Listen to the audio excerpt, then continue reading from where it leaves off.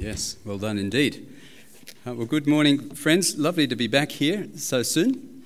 I did say to Graham after the, what do we call that night? Open mic night. I said, let me know if you need a break any time. It'd be lovely to come back down. I didn't know it'd be quite this soon, but that's wonderful to do. We're going to be looking not at Hebrews 11, but Romans chapter 3, which you'll find on page 1114, okay, 1114 of the Pew Bibles. And if you grabbed a bulletin on the way in, you'll find a little outline of the sermon that may be a help to you. How about I pray for us and just commit us to God and His Word. Father, thank you for the privilege of being here and having your word open before us. May you teach us through it. Make us wise for salvation through Jesus Christ and help us to rejoice in the great gift of grace that has come to us through him. And we pray this in his name. Amen. Faith alone was the topic Graham asked me to address this morning, or to give it its perhaps longer title, Justification by Faith Alone. A theme that's very dear to my heart, and one that's, well, particularly apt given that we're just a Sunday shy of what's called Reformation Sunday. Reformation Sunday always happens at the end of October, just before the 31st of October, or sometimes on the 31st of October. And you might ask, why the 31st of October? What's the significance of that date? Well, that's the date on which, in 1517, Martin Luther nailed his famous 95 Theses to the door of the castle church in Wittenberg in Germany. And he did that because he wanted to generate discussion and, in fact, to make a bit of a protest against the sale of what were called papal indulgences. In fact, they're still called papal indulgences. They're still available, in fact. But the way they worked back then, a little different to the way they work now, back then you had to buy them from the church. And the deal was, if you gave a certain amount of money, then that would carve off a certain amount of years in purgatory. So, if your grandmother, as far as you were aware, suffering away in purgatory, you paid enough money, boom, she was out. As the saying went back in the day, as soon as the coin in the coffer rings, the soul from purgatory springs. That was the slogan. Luther wasn't impressed, and he not only, again, wanted to challenge this, what he thought of as an abusive practice, but as he did so, it started a movement. And that movement's what we call the Protestant Reformation. Of course, as events unfolded, it became clear that the practice of selling indulgences was really just the tip of an iceberg. There were much bigger problems underneath. In fact, the biggest of all problems was that the medieval church had lost the gospel. They had obscured the truth that lies at the very heart of the Christian message, that justification is by faith alone. So that's why I'm excited to open this theme up with you this morning. And the reason we're going to Romans 3, Hebrews 11 would have been terrific too, and any number of other passages. But Martin Luther said of this passage in Romans 3 that it is the chief point and central place of the whole Bible. And the reason he made that claim for it is because of the clarity with which it teaches us this truth of justification by faith alone, showing us what it is, what it isn't, and why it is such good news for needy sinners of every stripe. So, Romans 3, picking it up at verse 19, the passage begins, as you'll see, by reminding us of the problem that every human being shares and the verdict that hangs over us as a consequence of that problem. Verse 19 says, "Now we know that whatever the law says, it says to those who are under the law, so that every mouth may be silenced and the whole world held accountable to God. Therefore, no one will be declared righteous in his sight by observing the law. Rather, through the law, we become conscious of sin." Now let's throw a few questions at these verses to start with. First of all, what is it that the law says? That's the opening of verse 19. We know whatever the law says. Well, what does the law say? Well, basically, the law says two things. It makes a promise and it makes a threat. The promise is back in Leviticus 18, verse 5. If a person obeys these commandments, he shall live by them. Right? Keep the law and you'll be blessed. In fact, you'll receive eternal life. That's the promise. That's what the law says. Do this and you will live. The threat, well, that's in Deuteronomy 27, verse 26. Cursed be anyone who does not keep the words of this law by doing them. Okay, so promise, threat. Do this and you'll live. Don't do this and you'll pay the penalty. You'll be cursed. So what does the law do? What does it deliver? Does it provide the life that it promises? Well, it would if we could keep it.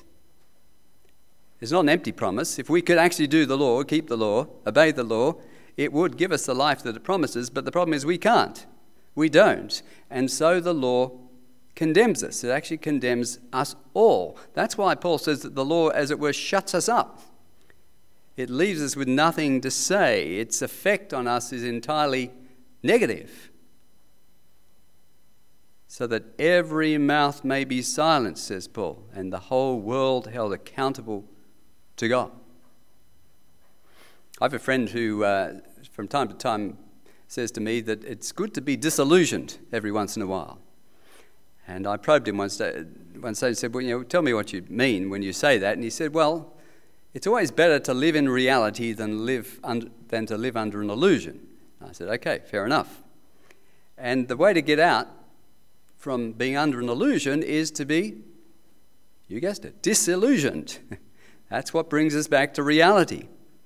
And so his point's a good one. And here's a passage that does that for us, isn't it? These are verses that really do disillusion us. And so they give us a bit of a test, I suppose, that helps us to determine, are we living in reality or are we self-deceived? You see, the self-deceived person, the person who thinks that all is well when all is not well, well, they're always talking, always complaining, always criticizing, always blaming, always self-justifying.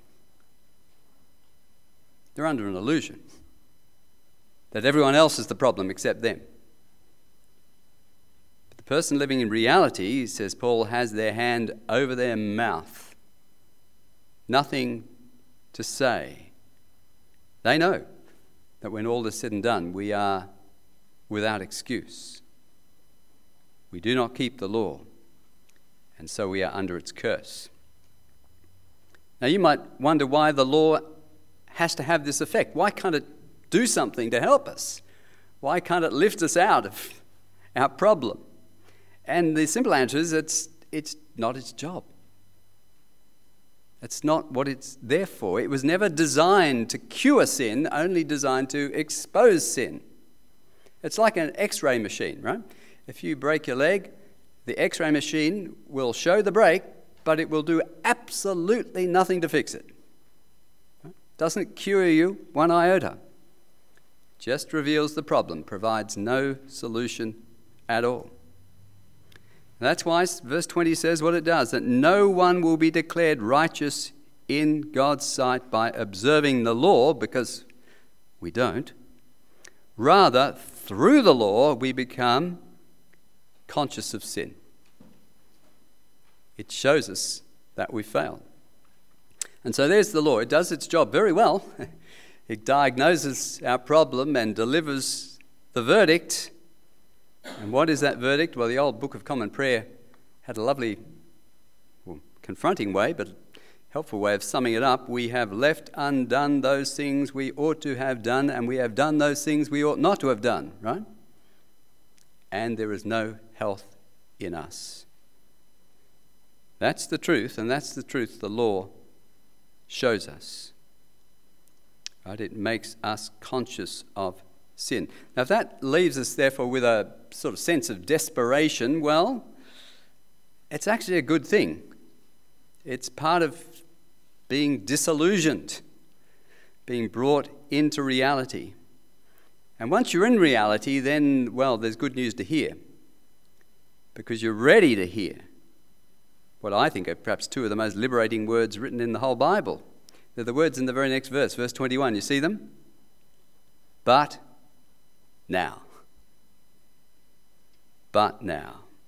A righteousness from God, says Paul, apart from law, has been made known, to which the law and the prophets testify. This righteousness from God comes through faith in Jesus Christ to all who believe.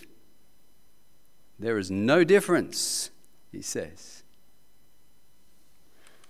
Now just cast your mind back over the last 150 years or so, not that we were around for it, of course, but a myriad of incredible changes have happened in our world, have they not?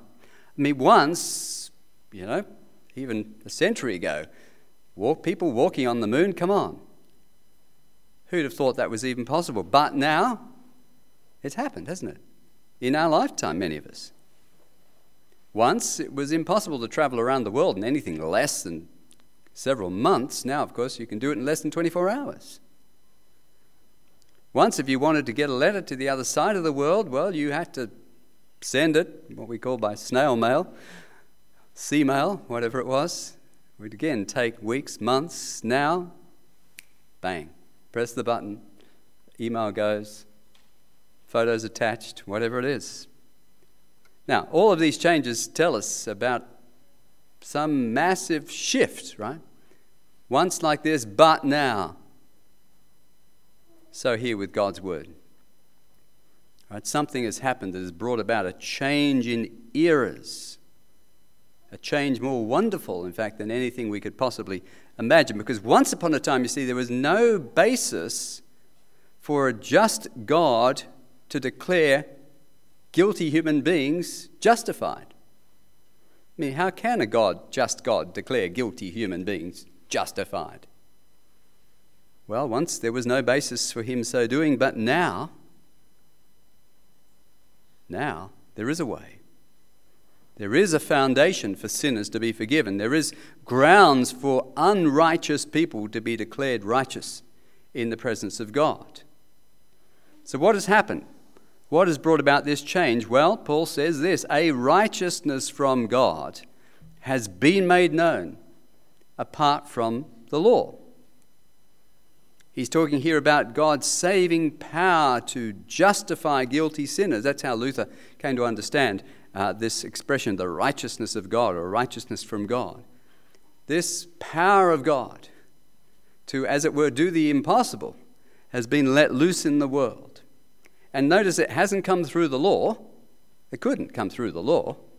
The law only has the negative word to say. It's come in another way, a new way, a wonderful way, but not in an unforeseen way, because what does he say? He says, well, the law and the prophets, in fact, testify to it. They point to it. They bear witness to it. So what's the new way? How does righteousness come to needy sinners? How does justification come to the unjust? Verse 22 tells us it's through faith in Jesus Christ. Simple as that. Through faith in Jesus Christ. In other words, the way to become righteous in the sight of God is by trusting in the Son of God. Right? That's a line to write down, isn't it? The way to become righteous in the sight of God is by trusting in the Son of God. Simple as that. Believing, not doing. Resting, not working. Now, I don't know about you, but for me, that is an incredible relief. It is wonderful news. I mean, it takes all the pressure off and all the foreboding away. Because what the Word of God is telling me is that if I trust in Christ here, now, in this moment, I am righteous before God and can be no more righteous than I am right now. I'm justified before God and can be no more just in His sight than I am right now. Not because of anything in me, but through Jesus Christ, through faith in Jesus Christ. And just in case you're thinking, yeah, but surely that can't mean me. I I mean, yeah, maybe some other people, maybe others I know, but if you really knew my heart, well, Paul says, no, nobody's excluded here. Everybody's included. It's a universal gift. It's all-encompassing. It's open to everyone. As verse 22 says, it's to all who believe. All. There is no difference. Now, why is that? Why is there no difference? How is it possible for a gift to be available to everyone, from least to greatest? Available to Jew and Gentile, black and white, male and female, young and old, rich and poor, slave and free. How is it that this good gift has been made so wonderfully and freely available? Well, read on. Verses 23 to 25 actually tell us. It's because, verse 23, all have sinned and fall short of the glory of God. That's the negative news. And so, verse 24, are justified freely by his grace through the redemption that came by Christ Jesus. God presented him as a sacrifice of atonement through faith in his blood. Now, there's a number of very big ideas wrapped up in those verses, so let me just take a moment to unpack them. There are three key words you might have noticed, right? Justified or justification. Redemption is the second word, and atonement's the third one. Let's open them up. It's very important we understand what it means to be justified. We've been using the language, freely already, but what does it actually mean? Well, it's language that comes out of the law court, isn't it? To be justified is to be declared by the judge not guilty. It's to be acquitted. It's to be declared to be in the right and therefore free. It's an interesting historical fact that back in 17th century Scotland, when somebody was hanged for a crime, they would write in the statute book, Hamish Macduff, or whatever Scottish name you want to put in there, was justified today. Hooray! Good for Hamish. Unfortunately, he'd just been hanged, so it didn't do him any good. But could he come back to life? He would be a free man, because the law would have nothing more to say to him. He's been justified. Now, of course, in our case, someone has died in our place.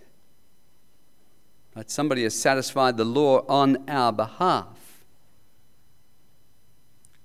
Right? Christ died for us, so that we might be justified freely by his grace. In other words, friends, this is a gift from God. A gift we do not deserve. A gift that's totally unmerited. And it comes to us, says Paul, through the redemption that came by Christ Jesus. Now, what's this all about? Here's our second word, isn't it? Redemption. Well, here we move out of the law court into the slave market. Right? Redemption's got to do with buying someone or something back. And what we're being told here is that Jesus has bought us back out of slavery. Slavery to sin, slavery to death. He has done that by paying the price, the redemption price, the ransom, in other words. Now, many years ago, some of you will wince when I tell this story, I had 3 guitars stolen in a break-in of our home. 2 of them I never saw again, but one of them appeared in a moneylender's shop just not far from where we lived. And to cut a long story short, I had to buy it back. I had to pay the redemption price. I had to ransom my guitar, basically paying the $50 that the man in the shop had given to the person who brought it in. But there was no way of having that guitar, saving that guitar, apart from paying that price. And friends, that's what Jesus has done for us. He has paid the redemption price, ransomed us from sin and death. Now, how did he do that? When did he do that? Where did he do that? Well, verse 25 points us to the answer, doesn't it? God presented him as a sacrifice of atonement through faith in his blood. Okay, so here's the third big idea: atonement. It's really now moved out of the slave market into the temple arena. The temple is where atonement was made in the time of the Bible. It's where sacrifice was offered, where blood was shed, so that sins could be forgiven, so that people could be at one with God. That's what the word atonement, in fact, means. At one-ment, right? Bringing back two parties together into friendship and fellowship. And of course, this is what happened on that first Good Friday. As Jesus bore our sins in his body on the tree, he made atonement for sins. It was a sacrifice of atonement that he offered. Okay, so here we're taken right into the very heart of the Christian gospel. Because as Jesus offered himself, right, his sinless self, he set us free from the sins that would otherwise take us to hell. As he shed his innocent blood, he turned away the wrath of God that is rightly upon us for our sins. He made atonement, right, bearing that which we deserve, so that we might receive that which we don't deserve. There's a story told of a little country town that was caught in the wake of a massive forest fire, perhaps a little like the ones that have been racing through California in recent days. And the townsfolk, as they realised what was happening, discovered to their horror that all the roads sort of out of town were engulfed in flames, and there was actually no way to escape. And so what they did, in a moment of quick thinking, was to head down to the centre of their town where there was a playing field, and they basically set fire to everything they could. Burned the grass, burned the shrubs, burned the tree, burned everything. And as soon as the sort of earth cooled, they gathered together in the middle of that space, and as the fires came through and wiped out everything in the town, they got to that place and they went no further. Right? Because they were standing where the fires had already burned. Now, I tell that to you as a kind of parable, because the fact of the matter is, as you and I put our trust in Jesus Christ and all that he did for us as he died for us on the cross, guess what? We are standing where the fires of God's wrath have already burned and will not burn a second time. That's why Paul talks here about the need for faith in his blood. Trusting in his sacrifice. Because you see, it's as we believe that we receive, as we believe in the reality of his sacrifice, we receive the benefits of his sacrifice.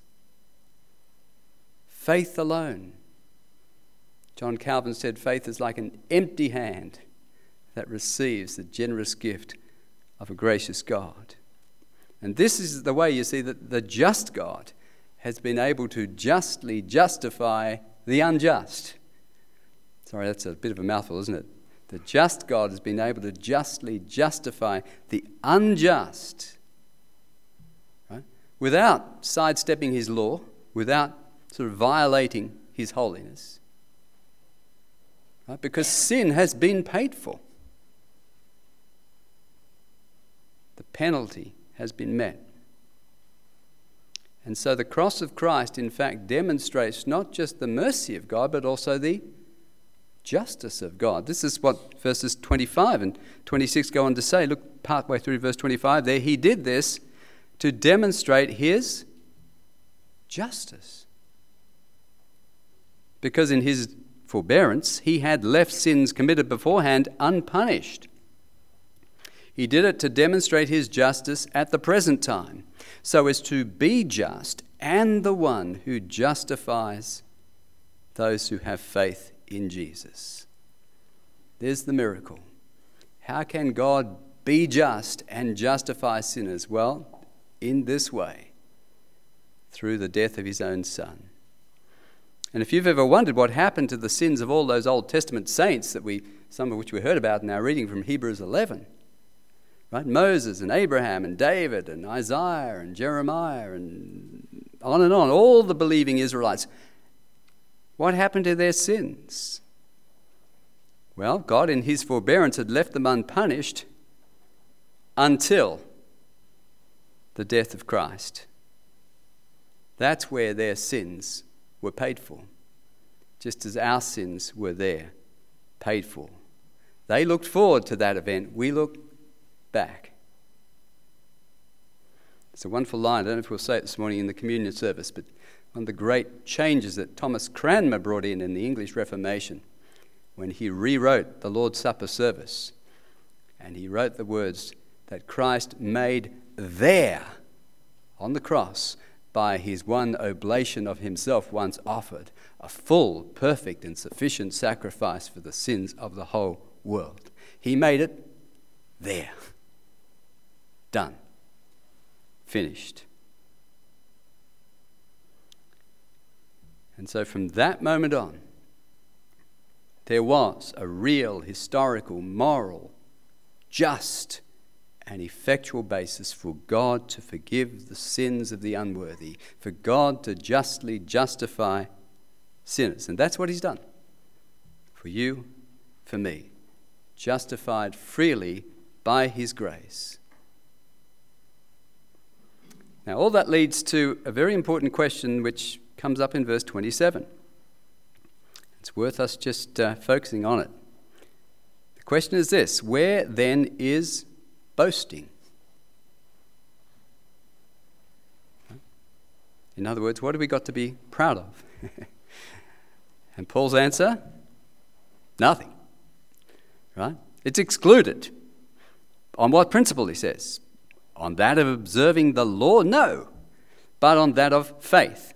For we maintain that a man is justified by faith apart from observing the law. Right, here's where Luther actually, in his German translation of the Bible, which again it had been in Latin for centuries up until his time, he put into German for the German people, he inserted the word alone there in verse 28. A man is justified by faith alone, apart from observing the law, because he wanted to make explicit that which is clearly implicit here, that it's faith only, not anything we do. Now, I don't know if you've ever sort of realized this, but this is pretty confronting, isn't it? It's an assault on our pride, because it's really saying to us, you bring nothing to the table. Your contribution is zero. It's an affront to our pride. You know, the old saying is right, that the Christian gospel is good news for bad people, but bad news for good people. Well, at least those who think they're good people. Because the truth, of course, is that we're not. We're not okay, and there's nothing we can do to fix it. But the good news is that what we can't do, God has done, see? And that's why boasting is excluded. He's done it all. We had nothing. And so, you know, it's good to take a leaf out of the sort of AA playbook, I think, at this point. And fess up, you know, my name's Rob Smith. I'm a sinaholic. Saved by grace. Right? A slave to sin, addicted to disobedience, but met by the living God in the grace of his Son.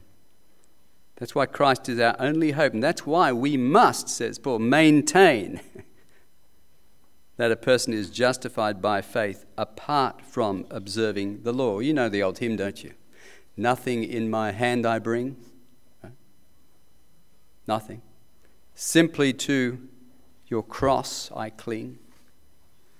Naked, come to you for dress. Helpless, look to you for grace. Foul, I to the fountain fly. Wash me, Saviour, or I die.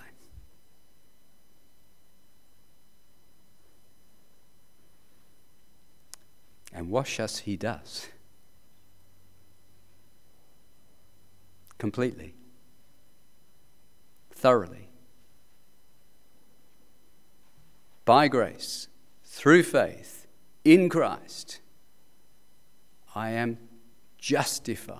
I remember hearing a Sunday school teacher explain to her children what this means. She said, if I am justified, I am just as if I'd never sinned. Spot on. Justified freely by grace through faith in Christ.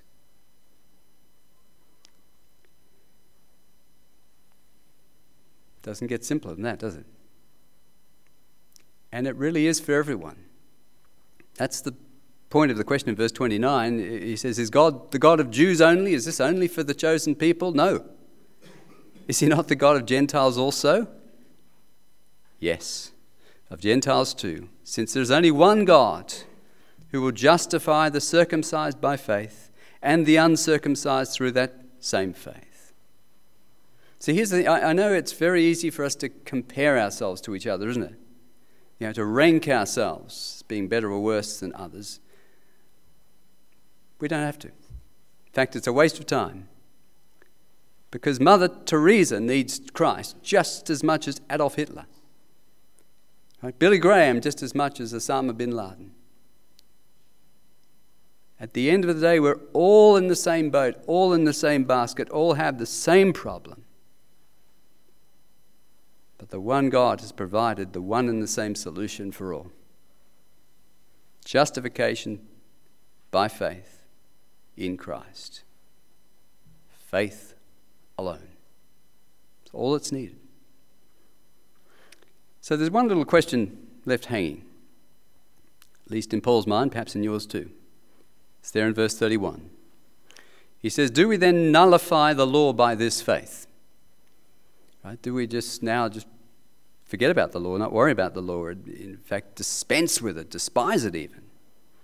What's he say? No, not at all. Rather, we uphold the law. Right? The law not only reveals to us God's will, what we ought to do, but of course, as we've seen, it shows us our need. And in so doing, it points to the solution. It doesn't itself provide it, but it points to it. Salvation by grace, through faith, in Christ alone. There's a wonderful Australian proverb. I don't know that there are many Australian proverbs, so perhaps it's not a big thing to be the wonderful Australian proverb, but this one is wonderful. It says, if you see a tortoise sitting on top of a fence post, you can be sure it didn't get there by itself.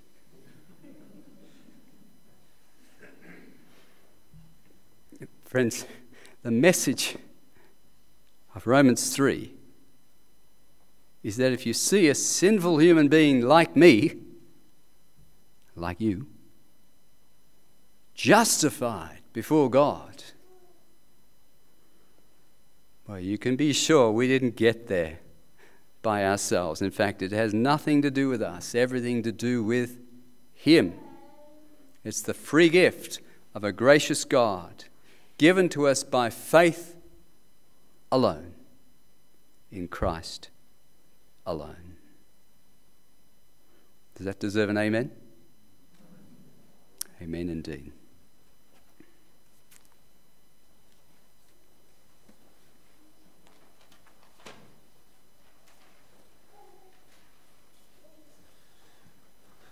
We're going to sing in response now, and as we prepare for the Lord's Supper. So please stand as the band makes their way up.